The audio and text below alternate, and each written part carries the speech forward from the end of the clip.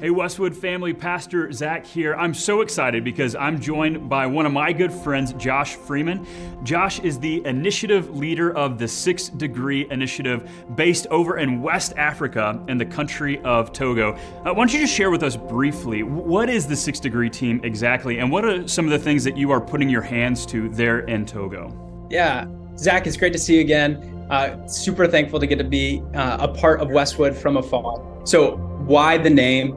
Quite simply, we're located 6 degrees off of the equator. And really from the inception, the idea was to start a church planting movement in an area that desperately needs the gospel. And so that's what we do. That's what we focus on, is leadership development with the focus of disciple makers, making more disciple makers that are planting churches that are going to continue to plant churches. I love that so much. In fact, would you mind sharing just a little bit about the spiritual landscape of Togo and then kind of that sister country of Benin?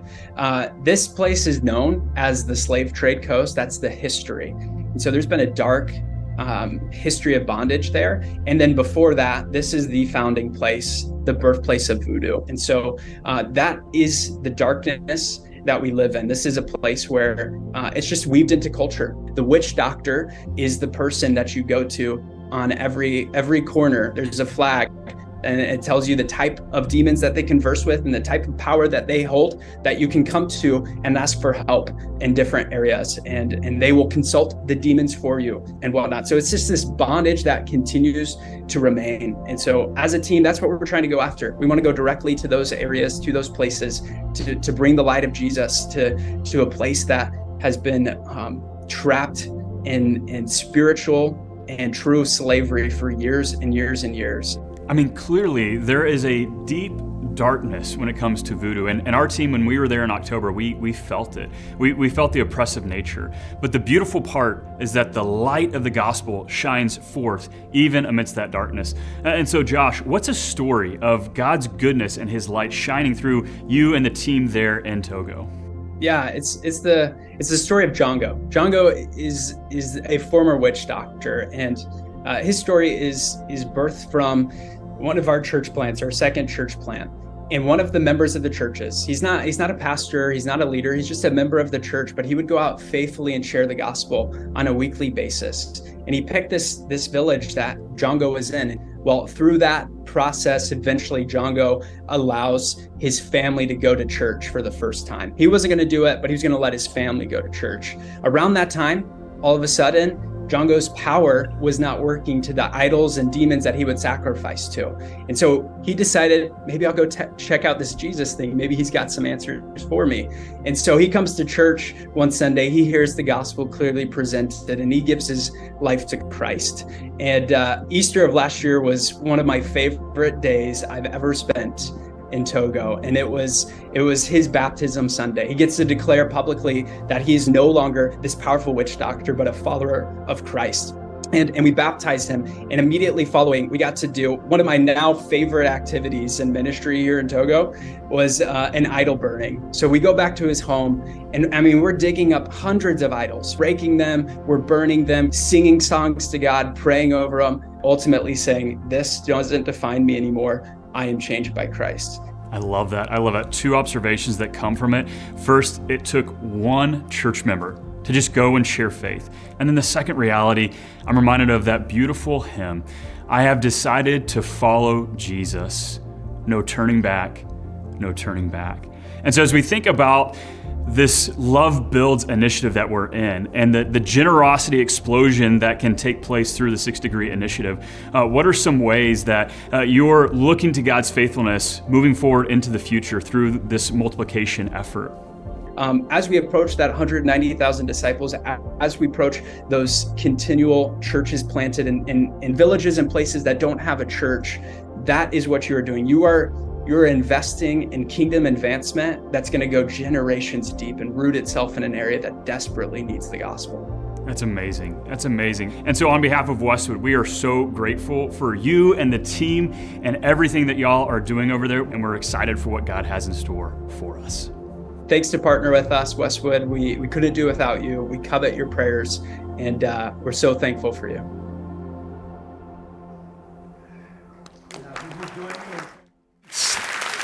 To Zach and Josh, little did you know you'd come and learn about voodoo and its history and its impact in the world today. And let me just give a shout out and thank all of those that are joining us at Bush Lake and West Tonka and online. Glad that you're here, and especially if you're a guest, you have come on the right day, the best day.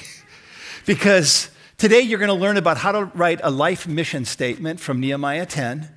But also you're going to hear about the vision of Westwood and what God is doing around the world. And we're going to be participating in this next week and getting ready for Commitment Sunday. So we're making financial commitments. So I'm just saying to all of you guests, we're not asking you to give, but we are asking you to be in awe of what God is doing around the world. He's on the move, and this is a church that wants to move with God where he is at work. May you know God's blessing. And to our Westwood family, you know this to be true. I love you so much.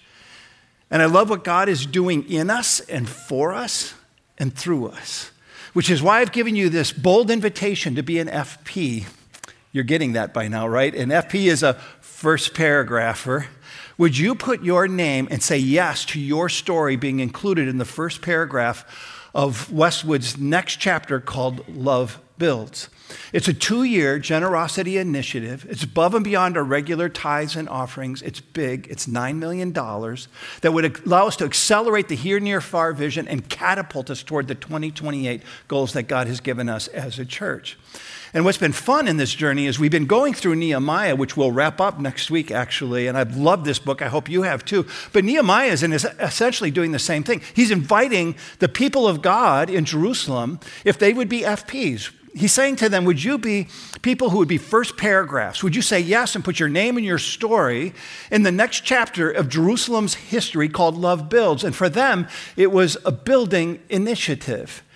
They were actually dealing with a city that was in ruins, so they have to rebuild their homes and their businesses and the like. And of course, we see now that they are indeed in that building process. And how do they do it? There's only one way they do it, and that is through, I'm going to use this word, it's what I'm calling my message. The teaching title today is to recalibrate. That is, to change the way you think or do something. For 90 years, those walls had been destroyed, the city has been a mess. But now they're recalibrating and they're changing the way they think and what they're about to do. And it's important for them because, quite honestly, they had been for a long time not into God, but now they are. Big time. They can't get enough of God. For a long time, they were lost in terms of their ways. They'd lost their homes and their families because the Babylonians had come in, that empire, and wiped out Jerusalem, and then the Persians. So everything was just decimated in that place. But now they're back into Jerusalem. So they're recalibrating. They're just intentionally connecting all aspects of their life with the very higher purposes of God. That's what it means for us to recalibrate our life. And how do they do it? They do it by writing a life mission statement, or in their setting, I could say it's a family mission statement. Have you done that? Have you ever written a personal life mission statement or a family mission statement? Because it becomes your compass to be able to move forward. It's such a great discipline to do this. But what's unique about what they do, they don't just go privately and write down, this is why I exist, this is what I'm going to give my life to. There's a lot of things you can put into that. But they do it as a family of God together. They say out loud to each other, these are the things that are going to rise up for us. So in Nehemiah 10, we find them writing and declaring out loud this new family mission statement as the people of God. There are probably 6 or 7 primary things they include. I'm just going to elevate 3 of them. I think they're the 3 that go to the very top of the list. If you've written a family mission statement or are thinking about doing it, we want to have these 3 in the top of our list as well. So I want to invite you to be in a place where you would just say, is that on my family mission statement? Is that in my life mission statement? Is that a strength or is that a weakness? Or is there something that God is calling me to do to recalibrate my own life, to change, to adapt accordingly? I pray that the Spirit speaks to each of you. You ready to learn about what they put in their life mission statement? Just say yes. Thank you. Let's do it. The first thing they do is they say, we will make God our priority. They're saying, God, we will love you and we will love your word. But again, I said, they said this out loud to each other. We will make God our priority. And I go, well, let's do the same thing. Let's be the people of God and say out loud in our family life mission statement as Westwood, join me, we will make God our priority. And they do that so powerfully. And we find Nehemiah declaring it this way. Together with their wives and all their sons and daughters, they bind themselves. There's this bonding of love with God and each other. They bind themselves with an oath to follow the law of God, circle that, I'll come back to that, given through Moses, to obey carefully all the commands, regulations, and decrees of the Lord, our Lord. And so you find this beautiful picture of the law of God, and you might think of that as a dutiful phrase. It is not. It's a rich phrase. The law of God has two expressions. The law of God here is referring to the law of love. They had forgotten that God so loved them. And they had forgotten to love God. So they have this renewal in their love relationship with God. I mean, they are alive. They're quickened in their heart to a love for God and for each other that is extraordinary. And I try to think of an analogy that would work. I suppose if you've had a child who's been wayward and it's been years and all of a sudden you find yourself coming back together again and that love gets renewed, it's a powerful experience in your life. Or if you have a marriage that has just fallen apart, you've fallen out of love with each other and something happens and you come back together and there's renewal of that love. I mean, you're singing and dancing in the rain. And this is what's happening. They have fallen in love with the Lord, remembering the Shema. Hear, O Israel, the Lord our God, the Lord is one. Love the Lord your God with all your heart, with all your soul, with all your strength. And now they're loving God, and they had forgotten that. They've come back, and they're in that beautiful place of love. And when that happens, when you realize how much God loves you and you start to love God back into this place, it impacts not just your sense of relationship with God, but it shows up in how you treat other people. The law of love is infused by God in and through us and impacts our relationships, neighborhoods, collegial relationships, family relationships. If you've been around Westwood, you know that I speak often about the three laws of love. First of all, to see people the way God sees people. That God sees people from the inside first, not the outside first. Our inclination is to see people, judge people, even condemn people on what we see on the outside. But he always starts at the beginning on the inside. Aren't you glad that he started with you on the inside of your heart? His love comes to you on the inside, and he begins to change you beautifully. And the second law of love is to treat people the way you want to be treated. It's simply the golden rule. And the third law of love, don't miss it, is to love God the way God loves you. And oh, how God loves you. They're getting back in touch. God, you love me. And you start to realize we are the beloved sons and daughters of this God. And it brings us home to him. So they're loving God and they're loving each other in beautiful ways. So the law of God means the law of love, but that's not all. The law of God also means the word of God, that we find this to be the authoritative voice. It's what unites us together, friends. Is there a standard of authority that unites the people that live on the face of the earth together? Yeah, it's the law of God. That is the word of God that speaks in unity. It is authoritative for our life, for our faith, and for our practice.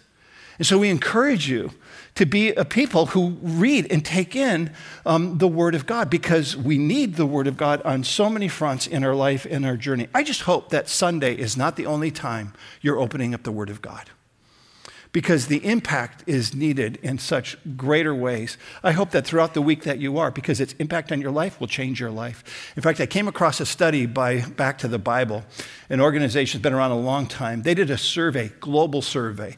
Surveys are usually, a few hundred people up to maybe a few thousand people. But this survey was 400,000 people around the world related to the impact of the Word of God in people's life. And the results were extraordinary. Their key takeaway is what they call the power of four effect. That the life of someone, this is their key takeaway, the life of someone who engages in Scripture 4 or more times a week looks radically different from the life of someone who does not. If you are a believer, and you put yourself next to a non-believer, but you're a believer who is not in the Word of God, you're not going to statistically look any different than them. But if you're in the Word of God, they say power of 4 times a week or more days of the week than not, the power of God's Word begins a transformation in you that is extraordinary. And they list all the statistical delineation comparisons that are there, like, for instance, your desire to share with other people your faith in Jesus Christ exponentially raises when you've been in the Word of God, because you're in touch with the love of God, which is not just for you, but for other people. or your strength to face temptation and resist it is exponentially higher if you're in the Word more than 4 times a week, or 4 times a week or more. Or I love this one, that there's a 30% increase of people who no longer struggle with loneliness because they've been in the Word of God. You know that loneliness is one of our crises today. Yet we're so connected, and yet we're so stinking alone. And people are struggling with this. But when you're in the Word of God, the companionship of Jesus through the power of the Holy Spirit meets you and changes you and reminds you, you are not alone. God is with you and for you in all things. Oh, be in the Word of God. It makes such a profound impact in our life. And if you don't have a Bible, we want to give you a Bible. So stop, and the ushers will give you a Bible today. We just want to invite you to step in. Because if you do, this is what will happen. In a year's time, you will not be the same person 1 year from now that you are today if you step into the Word of God.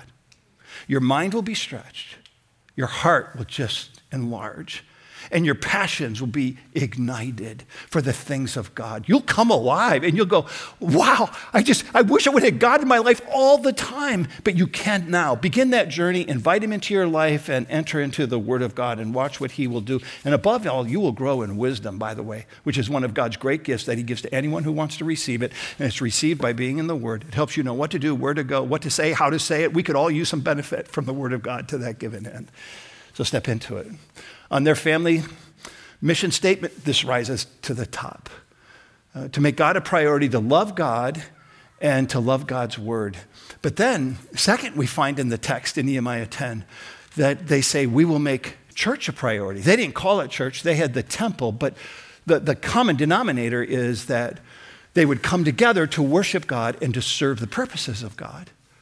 That we will make church a priority. We will make coming together to worship God and serving His purposes a priority. And they looked at each other, I think, for a sense of accountability, that we need each other to hold each other up before the Lord to this given end. And they said out loud, we will make church a priority. So would you join me and say that together?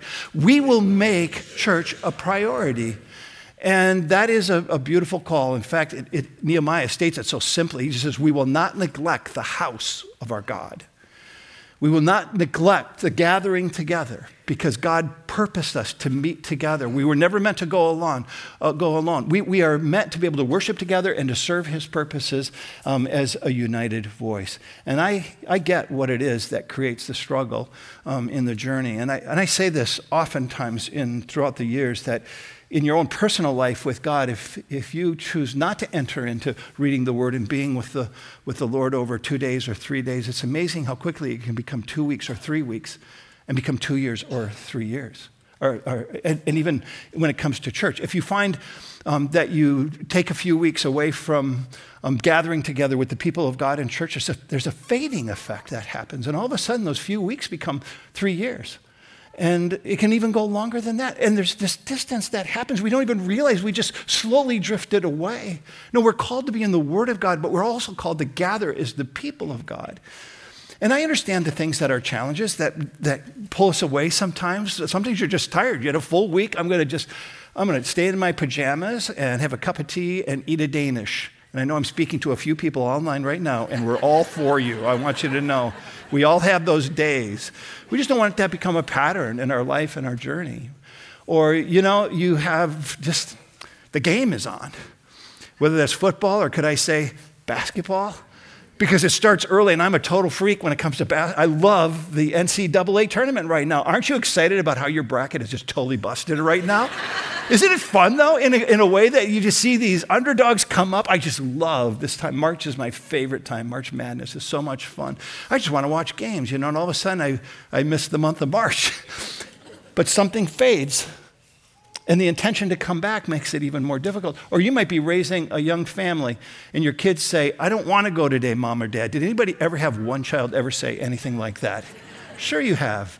But it's amazing how their voice, if you stay home, they see what you've done, and they'll bring it back again and again and again. Or maybe this is your challenge. My kid plays sports. This is a cultural shift that's really impacting our ability to even come together. Where once Wednesday evenings were preserved, they are no longer. Where once Sunday mornings were preserved, they are no longer. It's a real challenge, and it's not new. It's been decades in the making. And I know that because we had a son who played competitive basketball and was on a touring team, and they played 3 or 4 games a week, and we always battled finding that place. It just started to consume life along the way. And we had a particular evening. It was Maundy, Thursday service, Holy Week, just before Easter. And I said, remind your coach that we have Maundy, Thursday service. You're not going to be able to be at practice this week. So he said, okay, and he did. And he came home, and he was a little disturbed, and he said, I'm going to miss games. I won't be able to play if I miss practice. I go, what? Your coach tell you that? He goes, yeah. I go, come on, I don't believe that. And so I said, I'm going to call your coach. He said, okay. I called the coach. He did say that. But that's not all he said. And I am not exaggerating one word of this. This is what he said to me. He said this to me. He said, basketball is my God. I'm not making any of that up. That's what he said. And I realized we are at an inflection point in this culture. Because basketball is not my God, and nor will it be my kids' God. So we had to get real creative in how we were going to do that. But families, I realized the pressure that comes here, but I am inviting you to recalibrate. What adjustments can you make in your family to see that you come to church, that you worship God together with people and serve his purposes? God intends that for us. But can I also confess with a spirit of vulnerability, we're trying to figure out coming out of the pandemic what it means to be the church, because our rhythms of connection have changed. So we are in planning season right now, and you can pray for us because we will be working on a planning through the end of June. It impacts our fall ministry and going into 2024. What are the services we offer? When do we offer? How do we help people gather together? So we as a church are recalibrating along with you, and we're finding our way, but let's do it together. So on this beautiful mission experience that they have in creating a family mission statement, they're talking about making God a priority, they're talking about making church a priority, but they do something else. We will make generosity a priority. For those of you who are so intentional and very organized and planning all the time, and you have a life mission statement, you have a family mission statement, do you have this one? We will make generosity a priority. Do we even think of that as being a priority in a mission statement? Well, they do, because they understand the city is in ruins. For it to ever flourish again, we're going to have to come together with the generosity of God flowing in and through us to be generous for the purposes of God in the city of Jerusalem.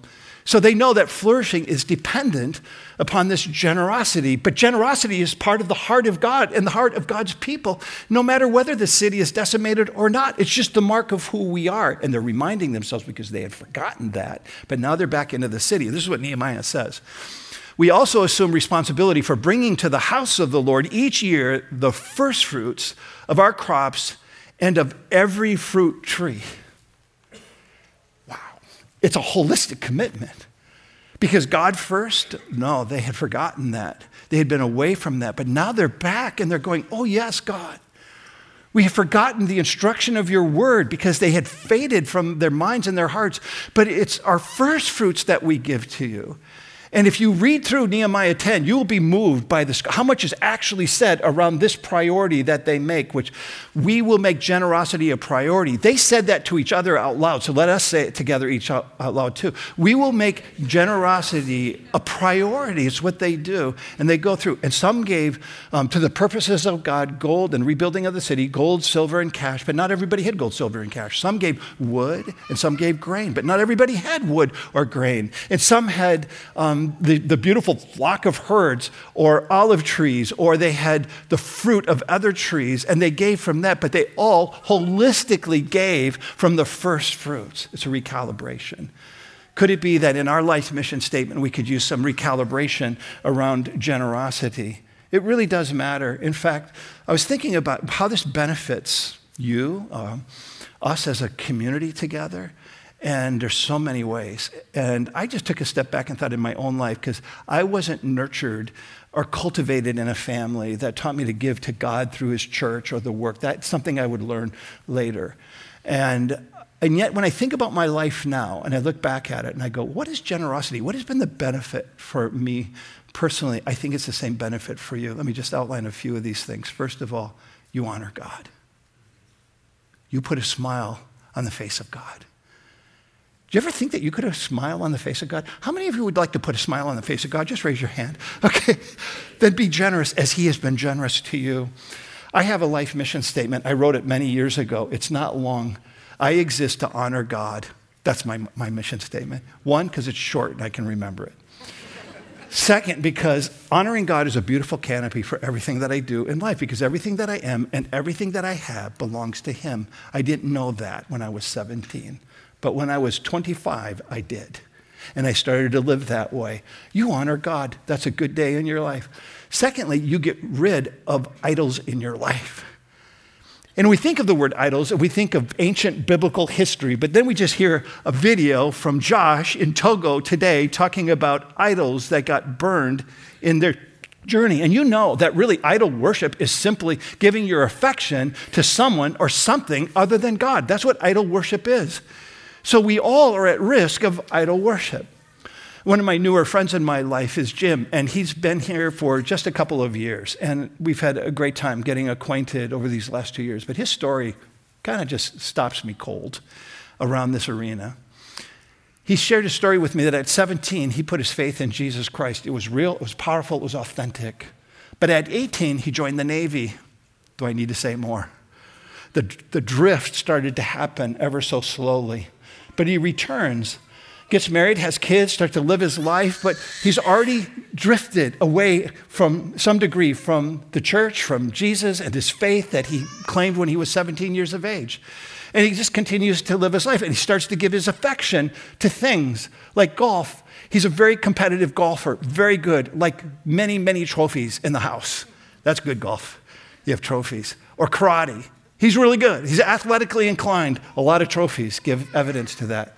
And he starts to give his affection in his life to these things that bring him a joy, and yet still a little unsatisfied on the inside. 2 years ago, he renews his faith in Jesus Christ through some pretty amazing circumstances. He comes back to church, which is how I get to meet him in the journey. He heard the hymn, The Old Rugged Cross, and the words, until at last my trophies I lay down. And that little word came as a conviction of the Holy Spirit right into his heart. And he went and he took his dozens and dozens and dozens of trophies, and he did what we saw in the video, hit his own idol burning experience, and he threw them all in the trash, which is amazing because they reminded him of 50 years of drift. Not 5, 50. Because we fade and we forget. And now he's come back. And by the way, he gave me permission to share this story. He's not asking you to go put your trophies into the garbage. I want to be clear on that. But to be mindful of what you're giving your affection to. And now he's here at Westwood. He's leading a dynamic new ministry in apologetics, which is really about the heart for people who have yet to know the heart of God. Because that's where he had been. It rids you of idols. Generosity reminds you of what's priority to that end. And third, it does something beautiful. It makes you fall in love with Jesus in new ways. Because every time you give, you're remembering what he did for you. If you're doing it from the heart, with heart, soul, mind, and strength, and that's exactly what we're being called into, is grow in love with Jesus Christ by being a generous people who benefited from the generosity of God's love in your life. And then finally is just this reminder that you matter, that your generosity, you may not think that you matter when it comes to generosity, but it really does matter. You may think, well, all these needs get met. No, they don't. Don't deceive yourself that way. Don't be disillusioned. God works through the generosity of his people to do his work. He's ordained the church to do that given peace. But you'll find that your generosity matters to God, it matters to yourself, it matters to your family, it matters to the community. And by the way, it matters to people that you will not meet until the other side of heaven, here, near, and far. So we're not distant from them, we are one with them. And we'll see them in another day. And that is our bold invitation because we know that God has provided the resources. We believe in this community of faith to reach that $9 million goal, which is the largest goal in our history in terms of raising dollars for vision and purpose. But we think the resources are already here when we live with open hands. And that's one of our core values at Westwood. And our core value is an important part of our DNA as a church. And that is we call rhythm, that we live with open hands, gratefully receiving from God and joyfully giving it away. This is our posture before God. God gives, we receive with open hands, believing that he wants to give us a lot. We give joyfully unto others, believing we cannot outgive God, and God receives glory, honor, and praise. And that's the spirit, the benefit that comes to us. So here's the invitation. Would you this week, as we come to wrap up Nehemiah and next week with a Commitment Sunday, would you take the next step on the path of God-honoring generosity? Paul speaks about it pretty poignantly in Corinthians. He says, since as you excel in everything, in faith, in speech, in knowledge, in complete earnestness, and in the love that we have kindled in you, see that you also excel in this grace of giving. And so therefore, we have given you an opportunity to excel in the grace of giving. We invited you to take the booklet and to have the opportunity to learn more about the stories. We hope you've picked this up and have read it. It's available online. You can pick it up at all of our sites as well. Inside is a commitment card. We're inviting you to process that over the course of the days of this week. Next week, we're going to come for one of the most meaningful worship expressions that will touch your heart, and we'll offer ourselves to the Lord as they did in Nehemiah's time. Because the people of God do this. We renew our commitments along the way. Inside, you will also find a pathway of generosity. It's a profound pathway, and I'm just going to walk through it simply. You have to read it in the booklet to get more detail, but you'll notice the pin, kind of like a GPS, the invitation to take a next step on your path. And I'm just going to say this is the path that I personally had to take. It's been one step after the other. Those cultivated since childhood, give thanks to your parents or whoever cultivated that in you. What a great, great value that they've given you benefit. But you start with a first-time giver. If you've never given to the work of the Lord through the Church of Jesus Christ, take that first step. We all have to start somewhere. I was in my early 20s. Carrie helped me make that. I'm forever grateful that she did. We have to start with the first step. So if you've never given, then let this be about taking that first step. And the second is to become a responsive giver. Maybe that pin moves to that next level where you give occasionally. And that's beneficial. That had been part of my pattern too. A Creaster, you give at Christmas and Easter. That's a good time to give. Or occasionally because your heart gets moved or tugged. Can I just say we had a worship prayer gathering a week ago Thursday night. Last Thursday night, and it was our leaders, our leadership board, our lead team, a couple hundred of us who gathered together. We already made our commitments unto the Lord in that gathering. It was so moving. That's why I know next week is going to be so moving too. And I'm so grateful. Our leadership board, our lead team are all in. They've already given their commitment cards. They're paving the way for us as a church to do this as well. But what moved me most that evening was a little 10-year-old boy who made his way. And I know his mom and dad, so I called and learned the story behind that. Didn't expect to see him make his way, but she said, well, we've been having conversations at home about love builds and speaking about what God will do through this generosity. And we give our children 3 jars. We give them a spend jar, a save jar, and a give jar. We try to teach them to learn how to manage those things even in their youth. And we came to that worship gathering. He was deeply touched. And he said, Mom, I want to give from my spend jar and my give jar and be part of this. And he filled out a commitment card that evening. I'm just telling you, kids melt your heart. They get the heart of God more quickly than we do as adults, but he set the way. That's the responsive giver. And then you have the intentional giver. That is, you're intentional. You know what your resources are. You plan your resources. You give them consistently. At Westwood, we have this opportunity to have recurring giving, which could I just invite you to become a recur giver? You may have to move from first time to responsive to get there to intentional. But after the pandemic, when we shut down completely, to receive any kind of resources to do the work of God, everybody had to become a recurring giver or go online. Since then, people are fading away from that. Can I invite you back? Because it gave us a stability to lead wisely and well when we had resources coming all year, including the summer. That kind of consistent giving is really helpful to us. Become an intentional giver. And then the next step in that pinpoint is to become a gracious giver, what Paul talks about, the grace of giving, excel in the grace of giving, to give 10% of your income. That has always been the platform in the Hebrew scriptures, the Old Testament. In the New Testament, it's grace giving from your heart. Some people go, well, you don't have to give 10%. It could be anything. Well, it can be, but if they gave 10% in the Hebrew scriptures and then Jesus comes, I think we would consider 10% as a norm. And that's a great thing to strive for. It took a while for Carrie and me to get there fully, but we did and are grateful for that opportunity. And then to become finally an extraordinary giver where you've just been abundantly blessed in your journey. And God bless you. I have friends who live on 10 or 20 or 30% of their income, knowing that God has provided for them. They give their resources beyond the 10%. What a gift to do that. But God teaches us this way of the heart. It's his heart. Generosity, it benefits you today and for all eternity. And we will fellowship with believers here, near, and far because of this collective initiative called Love Builds. But again, through the mouth of children, we learn best. So take this in.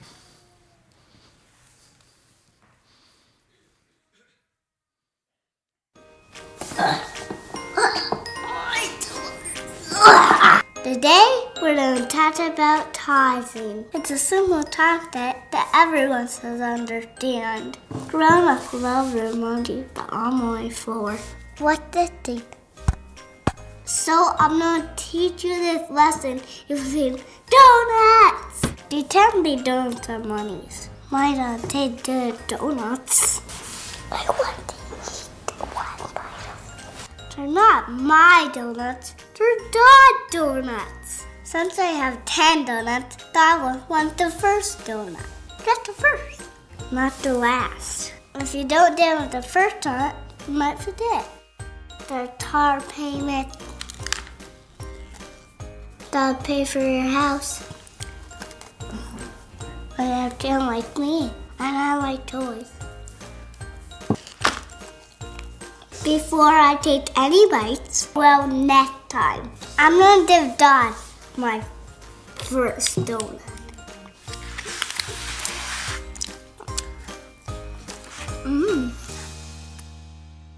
Oh my, you have to give it up for the kid, don't you? Jesus said, let the little children come to me because they come. They just get it so naturally, and they experience the benefit of it. So beautiful. Fun, but we know the heart of it, I think, is captured well by the words of Amy Carmichael, who says, you can give without loving, but you cannot love without giving. That if you have the love of God, it stirs something loose within, and you open your hands versus gripping your hands. That's the work of God that we get to be part of. And we invite all of you to be part of that in the course of this next week and well beyond, to say the least. I'm going to wrap up with one more brief story. I want you to welcome Heather Wilford, who oversees our ministry here, near, and far. Extraordinary leader. And would you give it up for Heather? Thanks, Heather, for being with us. Heather's got to be one of the most fun people I have met, and to see her come onto our team, changing her career, because you had a recalibration of your life several years ago, and she leads one of the largest and most impactful ministries. All of our ministries have great impact, but God has raised her up. She's not coming from another church. She's not coming from a seminary. She's coming from our own church family. We saw the gift and said, come be part of it. You said yes. So how did you move in your own personal life to become a follower of Christ who cared for the families of the earth, not just your own family? Yeah. I mean, it's been definitely an intentional journey of seeking God's heart in that. I was a teacher, and then I was a stay-at-home mom, and we've been attending Westwood for about 8 years, and I've been on staff for 6. So, when we first started coming to Westwood, it recalibrated my life for sure. I grew up in a faith tradition that didn't teach me how to share my faith, or even that I should. And so when we came here and started hearing, that we should have a heart for the nations to come to faith, that was very new to me.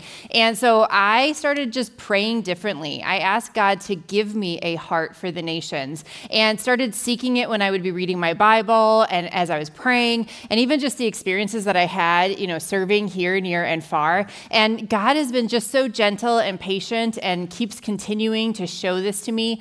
Even this past October, when I went with the team to Togo, God did something in my heart there. As you heard Josh and Zach share, it's just a place where you can sense the darkness, the physical dark, the spiritual darkness there. We were in a village that is known as a spiritual stronghold. There's a 400-year-old voodoo temple there. There's no known church. There's no known believers. And as we drove in, I could feel the darkness around me, and my gut response was just to run away, to go away, to not look back. And later that day, I was just praying, And I felt God nudge me on the shoulder and just say, Heather, there are people that have been born into that village that have never even known that they're under that darkness. They've never even known that because no one has told them that there's another way. There's this prayer that says, God, break my heart for what breaks yours. And I think God was breaking my heart for the fact that there are people who've never known that there's freedom and that there's hope and there's life that comes from knowing Jesus. So it was that affirmation of how can I not be a person that's about sharing the love of Jesus for people who've never heard it? How could we not be a church about that? Yeah, well, you do it beautifully, you lead beautifully, and I think the reality is there's darkness everywhere. And it takes light to penetrate the darkness. We're seeking to do that. In 2018, we cast the vision for Here, Near, Far. The far expression was to say, by God's power, through partnerships of those leading these initiatives of church planting and gospel sharing in the world, God, we're available to be your church that would plant 1,000 churches by 2028. And so we've been faithful to continue that work, but boy, has God done more than ever we could have dreamed. So where are we in terms of that 1,000 churches, and then how have we recalibrated? Yeah, it's been really exciting to be a part of that. We passed the 1,000 church mark about 3.5 years into the vision. This past fall, sitting at over 1,500 churches have been planted in the first 5 years alone. We just said thanks to God for that already. So we've already passed the 1,500 marker.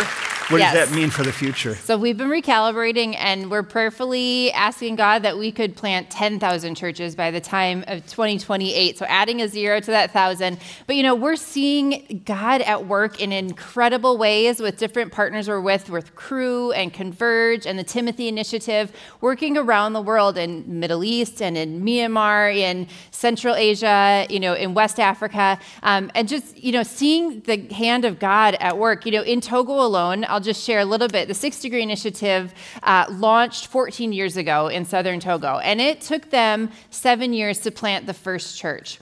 It took about 3.5 years for them to birth the second church out of the first, about 2 years later for a third church, and now in the last 1.5 to 2 years, they've multiplied to 29 churches. It's just incredible. And they are working hand in hand with Crew, with the Timothy Initiative, to look at every single village in Togo, to find the ones that don't have a church and say, we're going to go there. The Timothy Initiative actually launched 200 training centers just this past fall, raising up enough leaders to plant 4,000 to 5,000 churches in the next 3 to 5 years. So God is just on the move, and it's exciting. Again, we're going where God is, so 10,000 just makes sense to us. Let's be bold with our generosity. And one of those partners is really special to us at Westwood. Moses, who's in Myanmar, his family came and visited Westwood. We have a photo of that family. And Moses spoke that day at Westwood, and his son Joseph was battling a brain tumor, and they didn't know that he would live. And we as a church just had great compassion, have been praying. But some of you have asked, what's happening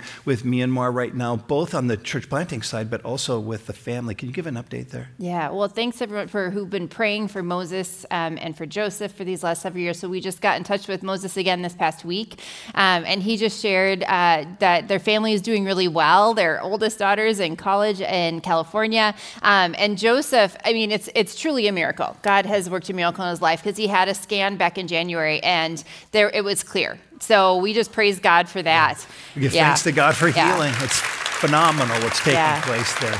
Yeah. Which, by the way, I just want to encourage you to pray for Myanmar. Right. And it's one of our targeted areas. There's persecution happening there. Pray for the persecuted church. I just heard this last week that the military came in and wiped out a village. They beheaded all the men. They raped all the women.